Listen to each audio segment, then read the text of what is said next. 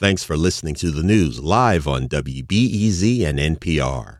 The WBEZ stream sounds great in the kitchen on your smart speaker and anywhere on the WBEZ app. Listen every day. Good morning. Welcome to Monday. I'm Erin Allen, and this is The Rundown. Well, it is Inauguration Day in Chicago, and Mayor-elect Brandon Johnson will be sworn in as the 57th mayor of the city today. My colleagues at the Chicago Sun-Times are reporting that it's all happening around 10:30 a.m. at the Credit Union 1 Arena at UIC. He'll give an address, and if you want to watch the ceremony, the city's going to live stream it on its social media channels. My colleague Mariah Woelfel is reporting on the inauguration, and she says the oath itself is going to sound something like this. I, Lori Elaine Lightfoot. I, Lori Elaine Lightfoot, do solemnly swear. That, of course, is soon to be former Mayor Lori Lightfoot taking the oath 4 years ago, and she's expected to attend today's ceremony to watch Johnson take the reins. Now, if you don't want to just watch the new mayor on a screen, at 2 p.m. today, he'll do you one better. Johnson is holding an open house at City Hall, so Chicagoans can greet him in his office on the 5th floor. As for the technically still current mayor, Lori Lightfoot, she's going out with a bang. She issued a flurry of executive orders before leaving City Hall last week. The Sun-Times is saying that it appears she was trying to box in Brandon Johnson on a variety of issues. She issued 10 orders just hours before she likely walked out of City Hall for the last time as mayor of Chicago. And the orders deal with all kinds of policies, from officially establishing the Office of New Americans to directing agencies to create a Chamber of Commerce to help oversee her LaSalle Street redevelopment downtown. You can read more about some of these orders at chicago.suntimes.com. Lots of migrant news these last few days, both nationally and locally. Here's an update on what's happening in the Windy City.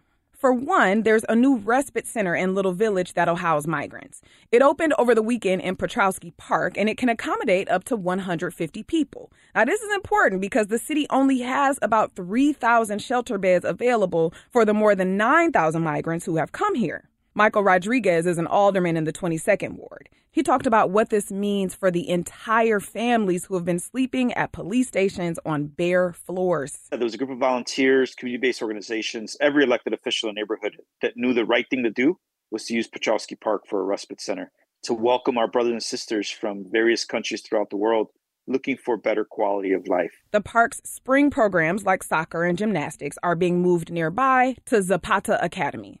Also, local churches are working to fill the gap by setting up their own shelters. Hope Church Pilsen is one of them. Herman Jimenez is the pastor. These are people that right now need help. And the word of God says, love your neighbor as you love yourself.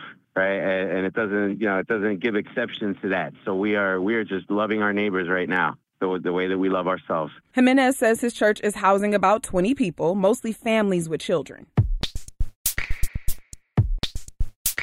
About 4 months ago, Illinois lawmakers passed a bill to give Chicago school principals collective bargaining rights. And earlier this past weekend, the group that represents them said it filed a petition with the state to form a union. My colleague Nareda Moreno is reporting that, according to the Chicago Principals and Administrators Association, 80% of school leaders signed the petition to unionize. Troy LaRaviere is the group's president. He told Chalkbeat Chicago that he hopes the district will just voluntarily recognize the new union. In a statement, CPS said it'll work with school and labor leaders to comply with the new law. And now for a few quick hits. Over the weekend, Loyola University's law school awarded a master's degree to the family of Chicago police officer Ariana Preston. She was fatally shot on the South Side just a week before she would have walked across the graduation stage with her classmates. Mark Reed is the president of Loyola, and he says Preston will always be a member of the class of 2023. And belated happy Mother's Day to all the mamas. If you haven't had a chance to check out our series on the first 12 weeks of motherhood, it's definitely worth a read. It follows 3 new mothers in Chicago as they care for their newborns. You can find that and get ready to swoon at WBEZ.org. As for the weather, it's pretty moderate today, partly cloudy with highs in the mid-60s. And that's it for now. But later today, I'm talking with Sam Irby. She's the hilarious author, essayist, TV writer, and comedian behind 4 amazing books and a bunch of TV shows, including that Sex and the City reboot. And just like that, Sam has a new book coming out tomorrow called Quietly Hostile. This time, it felt less like, I have to get like these urgent thoughts out of my brain, and more like, this is what's going on. Let's laugh at it. So maybe I'm getting a little bit more mellow in my 43-year-old age. That's today at 2 o'clock on The Rundown. I'm Erin Allen. I'll talk to you then.